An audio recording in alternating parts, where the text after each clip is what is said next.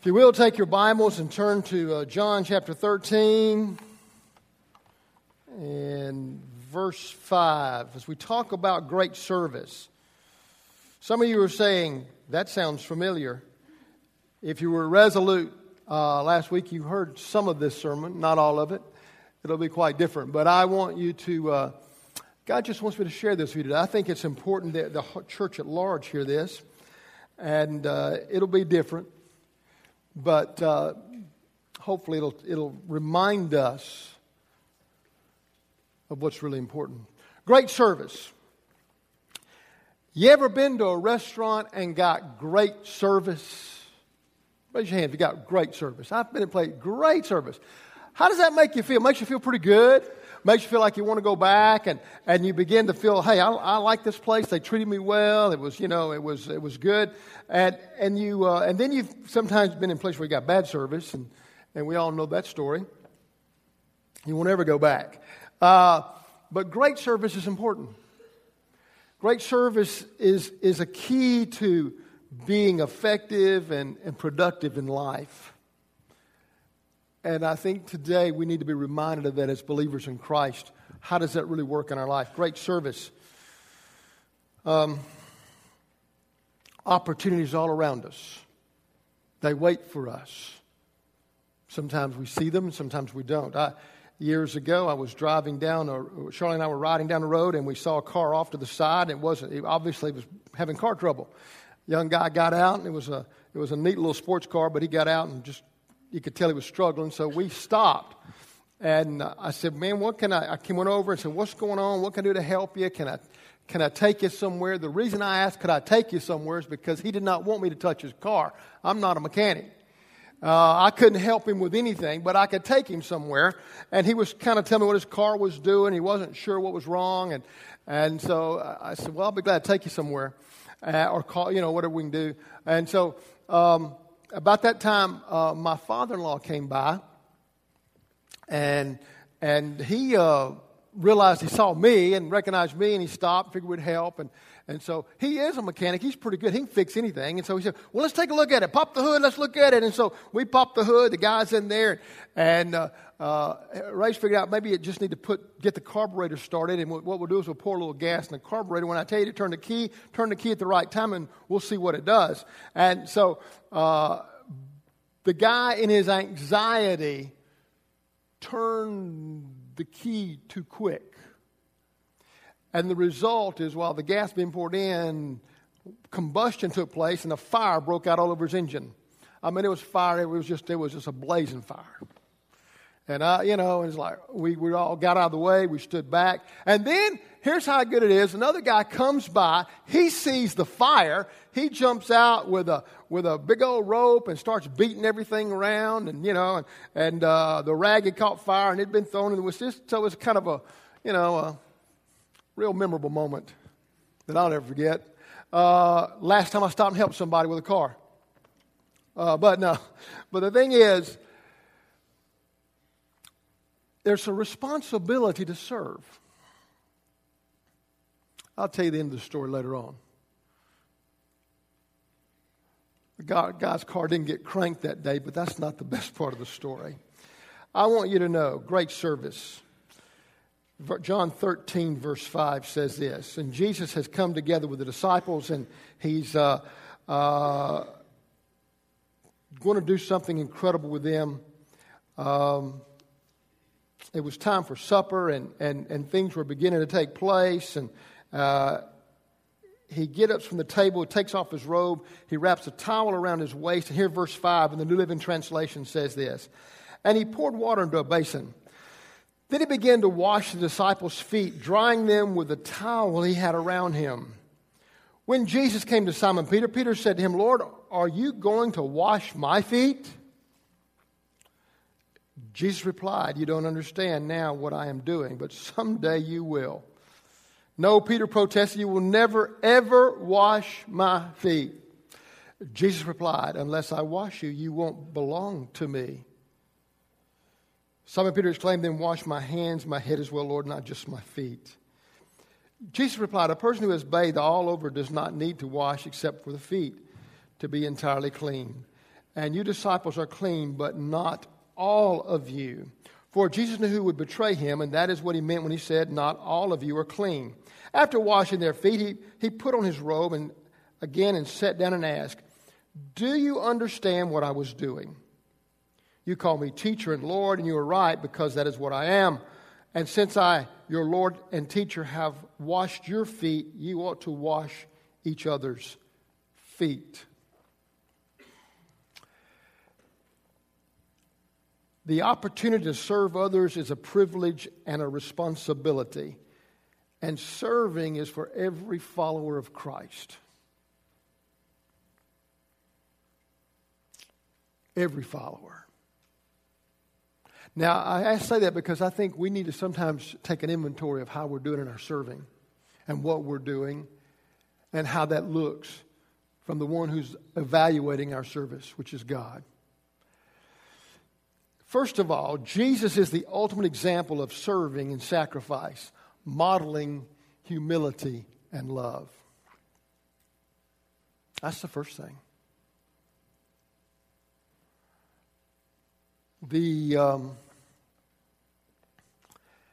Jesus said to the guys, I've just set an example for you.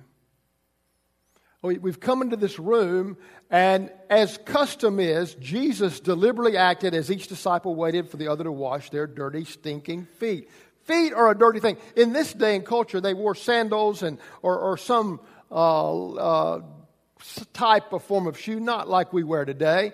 And so, in the consequence of traveling from one place to another, the feet got dirty. I mean, they got nasty dirty. They got stinking dirty. And so, when you would come to someone's house, it would be the custom for the lowest of the slave to wash feet. And everybody's assembled at this place, and this was custom. So you can understand the disciples are beginning to look and see who's going to wash the feet.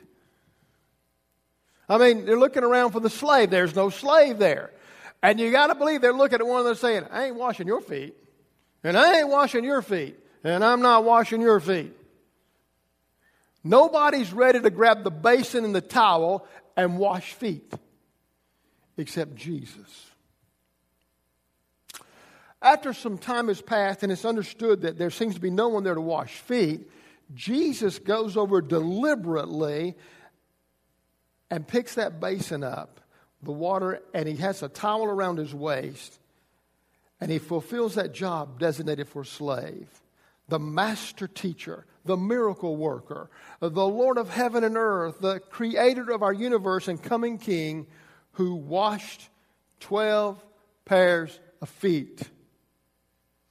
That's pretty amazing. You got to get that picture. In a room where men have determined, I'm not going to do it. Somebody else can do it.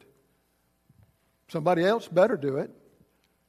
Jesus said, I'm the one that's really going to do it.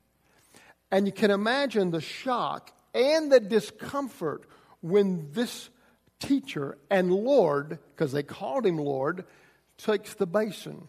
The least probable one to wash feet, washed feet. It was an amazing example of humility and love. His position didn't require it. His personhood didn't require it. But he was willing to wash dirty feet. To teach, number one, what I've done, you do. None of us have such a position in life we don't serve. And so he says, you serve. And look at this. He said, now Peter, and he comes to Peter. He starts washing the feet, and the guys are kind of, okay, we're going with this. And he gets to Peter, and he says, you're not going to wash my feet.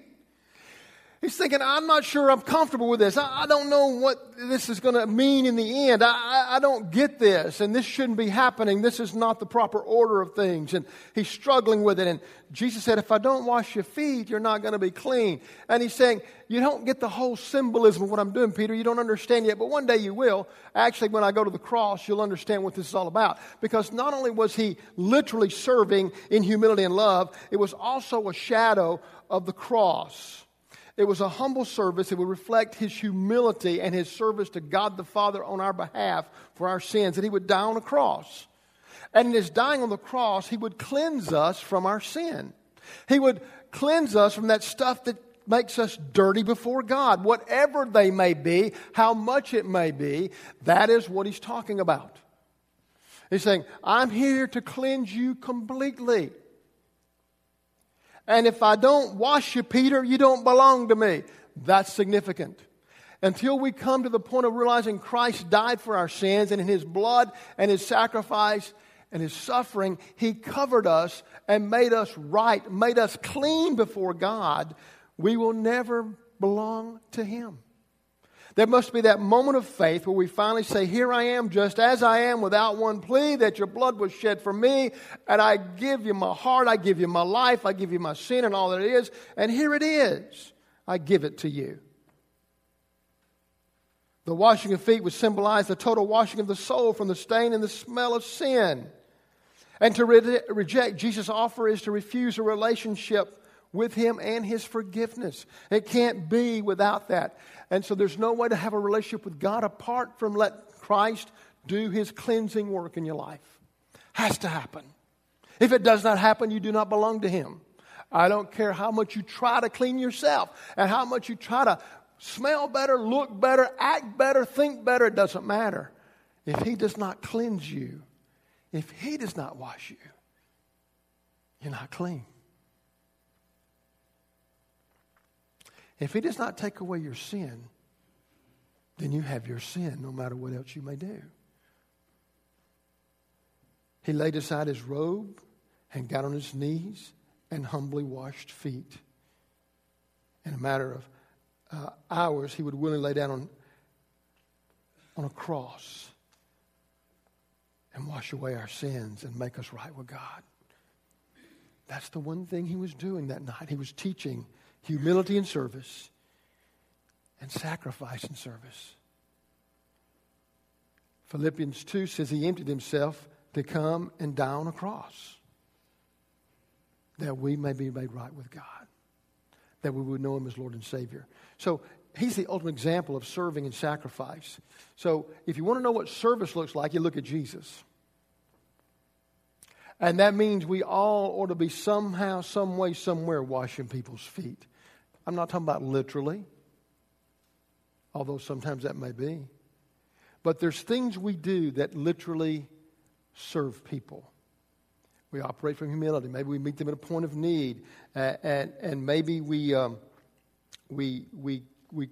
fix food for them, or maybe we take them out to eat, or maybe we show up and help them, or cut their grass when they're sick, or we do something to minister to people wherever they are, whatever the need is. These men needed their feet washed, and Jesus said, I'm here to do this. The lowest of jobs. See, we tend to think, well, I'll do some things, but I won't do others. Jesus said, I want you to do whatever it takes to minister to people. And there's the issue, isn't it? We kind of like to pick and choose. As a matter of fact, we've become a people who would rather be served than serve. And the tragedy in the 21st century church across America is we just want to be served most of the time. We want people to do something for us all the time. We make sure our needs are met. We've become consumers. We kind of think, well, it's really all about me, and am I getting what I want, what I need, what I like? And then we neglect our responsibility and privilege to serve. When you come here on Sunday morning, I know you're saying, I need to get my cup filled, and hopefully that happens.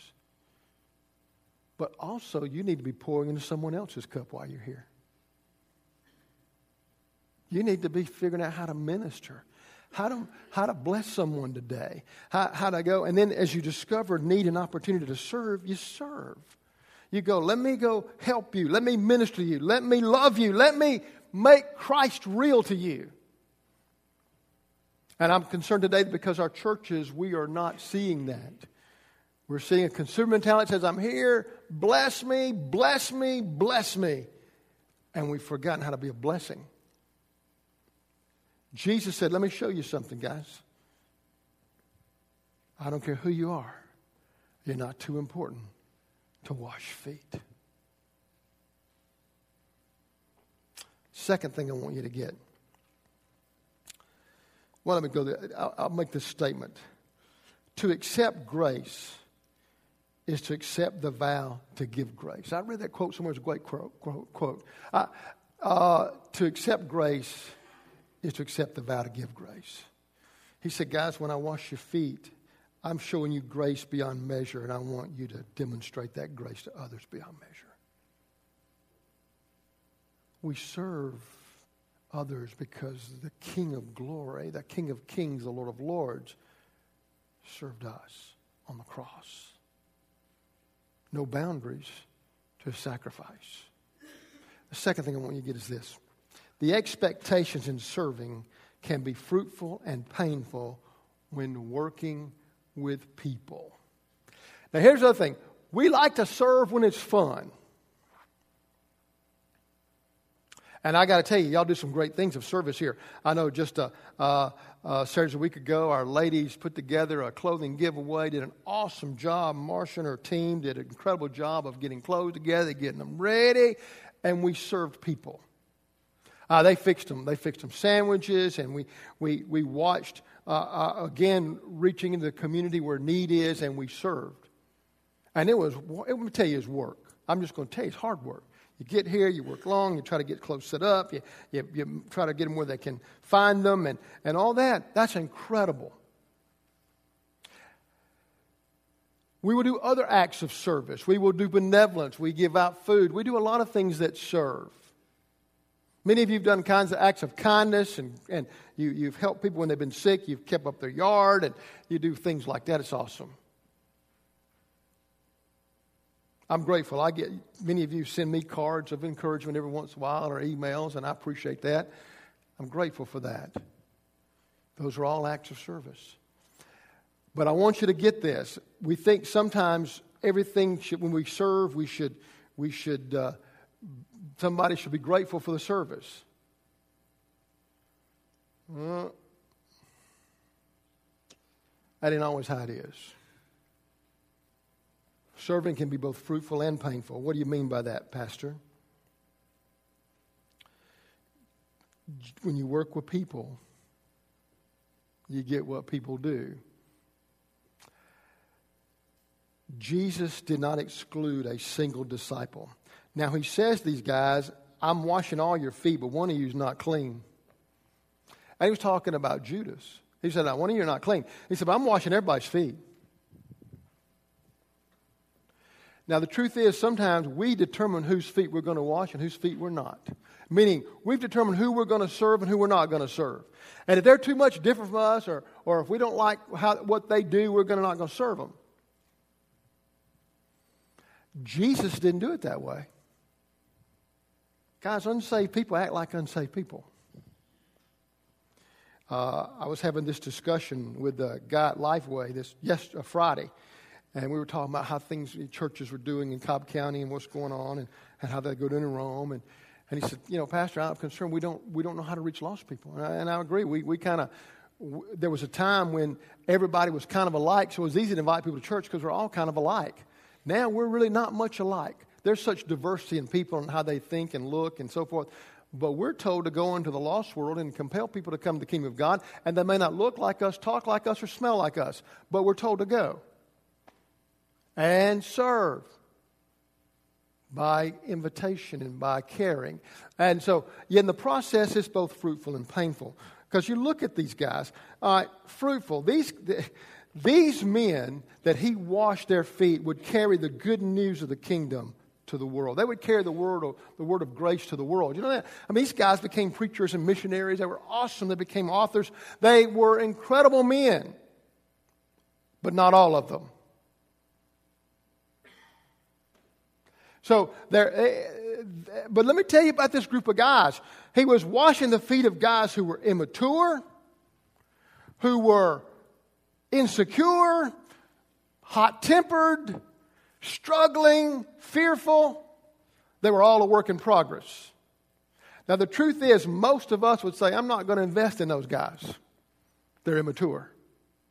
Well, I'm not going to invest in those guys. They're insecure. Oh, that guy, I'm not going to invest. He's just hot-tempered. I'm not going to invest in him.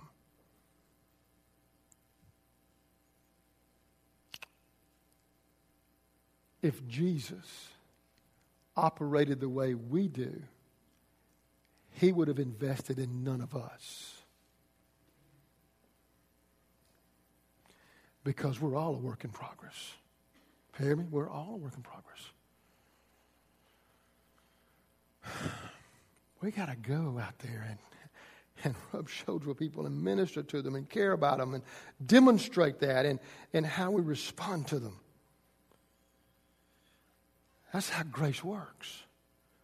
That amazing moment of washing feet was an incredible act of grace to men who did not deserve it. But he said, guys, when I'm through with you, you're going to be pretty amazing. You're still a work in progress. You're going to mess up. I mean, look at the group of guys he had to deal with. There was Philip. When he tried to feed the 5,000, Philip said, it ain't going to happen. We got too many people, we ain't got enough food. He said, give me the food, let me bless it. Philip's going, ain't going to happen. You can see him now. I don't know what he's thinking. This ain't going to happen. But it did happen. He fed 5,000 people. But the doubter was in the room. Philip was always there. And then you had James and John who were jockeying for position to be on the right and left hand of Jesus. Man, they're trying to get position in the kingdom, and they're kind of pushing the limits. They lobbied for the position to be higher than the rest of the guys. He's washing their feet. And then you got Peter, who tried to talk Jesus out of going to the cross. He ain't got a clue what's going on spiritually. And he's struggling, and he's hot-tempered, and he's going to cut a guy's ear off. He's going to deny Christ, and Jesus is washing his feet. Do we get this picture? We keep thinking when people kind of get to a certain point or standard, I'm in. We got to meet them where they are. The rest of them would hide in fear during the crucifixion, except for John. He washed their feet, knowing all this. But it was fruitful because these men would become the carriers of the gospel. Peter was standing up on Pentecost and said, let me share with you what this all means, how this works. And it's painful because some people never get it. You'll invest in people and it won't matter. He washed the feet of Judas, and Judas would betray. Judas never panned out. We will invest in people. We will serve people that will never respond the way we hoped. Truth is, if you serve people the way you're supposed to, you will carry some wounds the rest of your life from those who hurt you. That's just how life is. And you say, well, I don't want to get hurt. Well, then you'll never really be used to the purpose God has called you. It's just part of it. And then there's you and me. We wash feet with grace because we accept grace with a vow to give grace. We follow his example. Can I tell you, when we operate by grace, grace doesn't mean we're blind to hurt and injustice. That doesn't mean we don't see things that are wrong. We certainly do. They need to be dealt with. Grace expects agreements to be honored and behavior and to be moral and respectable. And sometimes there should be punishment when it's not. That's great. Grace doesn't give you a pass to be irreverent and irresponsible and ungodly. That's not what grace is. Grace meets you where you are with a hope a change would occur. When Peter washed those disciples' feet, he said, I'm doing this for you. You'll understand a little bit later on. Truth is, when we're being served, a lot of times we don't understand now, but God shows us things and we respond. Grace refuses to let poison affect the heart, chooses to forgive. Hebrews 12:15 says this, and I'll read it to you. Look after each other so that none of you fails to receive the grace of God. Watch out that no poisonous root of bitterness grows up to trouble you, corrupting many. Service can be painful. You don't let it poison you. Reaching out to others can be painful and can hurt, but you don't let it poison you. We've all known Judases. They're all part of life. You go, okay. It doesn't stop from washing the next guy's feet and the next guy's feet. The last thing I want to share with you, the experience from serving is the forming and building of relationships. Simply put, when you serve, you build relationships like nothing else. I did a funeral Friday. I had the call, and a longtime friend. She was in my first church at Wayside, and the church had 7 people. The Sunday I preached my trial sermon, her and her family came to hear the new preacher. And they stayed. I'm forever grateful they stayed. Her name was Mary. Mary was an amazing woman. The church grew from 7 to 100, not because of the preaching. You know why we grew? Mary was constantly inviting people to come. She started with her family, her friends, and her neighbors, and then acquaintances, and she just kept inviting people to come. You know what she would do? She would say, why don't you come to church Sunday and then come to my house and eat? She was a great cook. And she'd say, y'all come over, we're going to eat. She fed everybody. That's what she did. She served. She'd come in. She fed me every Sunday. We drove an hour to get to the church field. And after church, they wanted you to come over to the house. Got dinner ready. And every once in a while, she'd show up on Sunday and say, I got something for you to take home. Well, what is it? I fixed you a lemon pie. Serve her. I've been over her house many times, and she said, hey, come stay with us tonight. Come up on Saturday night and stay. Don't drive on Sunday morning. She let people come and go and stay. And she had two amazing sons. They were my first baptisms in my ministry. Today, one's a preacher and a deacon, and the other's just a real man of God. Got great families. She was a server. She served. She ministered. She cared about people. At the funeral, the place was full in Dallas, Georgia. And her pastor now at Wayside said, how many of you have been helped by Mary? Raise your hand. And guys, whole place. Sometimes she gave money when she didn't have it. She gave when she couldn't, and she did things that she shouldn't, but she did. One of the easiest funerals I've ever preached. Because she knew she got this washing feet thing. She did. The boys came up to me and said, they kind of did old school at the funeral home. They were there from 9 to 9 on Thursday, and they had church came in, and different churches brought food, and they had a place to eat at the funeral home, and they brought a lot of food. And there was another family there. It had been a tragedy. The man had committed suicide. His family's there, and they just kind of wandered back there and started eating the food. And so one of the guys came up to one of the sons and said, now, these people that aren't a part of your family are back there eating the food. We're going to kind of ask them not to do that. I said, oh, no, don't do that. Because if Mary was here, she'd say, let them eat. Let them eat. No, don't do that. Let them eat. Guys, the world is looking for great service so they'll believe what we're saying. And our God is looking for great service because that's what he expects. And it's time we really realize how we're doing.